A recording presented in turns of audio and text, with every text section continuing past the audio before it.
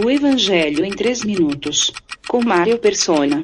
Nos últimos 3 minutos, vimos Jesus ser apresentado como Messias, mas no caráter de um servo, algo que nenhum judeu esperava.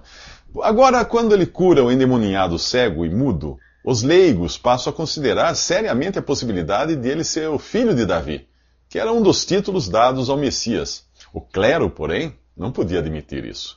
Enquanto hipocrisia é você querer parecer o que não é, inveja é querer ser quem você não é, ou ter o que você não tem. O pecado de Adão foi uma forma de inveja, quando ele quis ser como Deus. Satanás, na forma de serpente, disse a Eva: vocês serão como Deus. O próprio Satanás já tinha sido expulso da presença de Deus por querer ser igual a Deus. A religião transforma você em um hipócrita, ao exigir que você viva segundo um padrão que é incapaz de atingir. Aí você finge ser uma boa pessoa e passa a desdenhar daqueles que não rezam pela mesma cartilha. Aqueles clérigos judeus eram exatamente assim. Além disso, a religião transforma você num invejoso, do mesmo modo como aconteceu com os fariseus. O Senhor e Salvador estava bem ali, na frente deles, mas isso era uma pedra no sapato de quem queria ser Senhor e Salvador de si mesmo. Quando você confia que a sua conduta poderá salvá-lo, Jesus passa a ser um estorvo. No máximo, você o adota apenas como um exemplo, um mártir, ou até mesmo um talismã, menos como seu Salvador. Afinal, por que você precisaria de outro Salvador se acredita na autossalvação?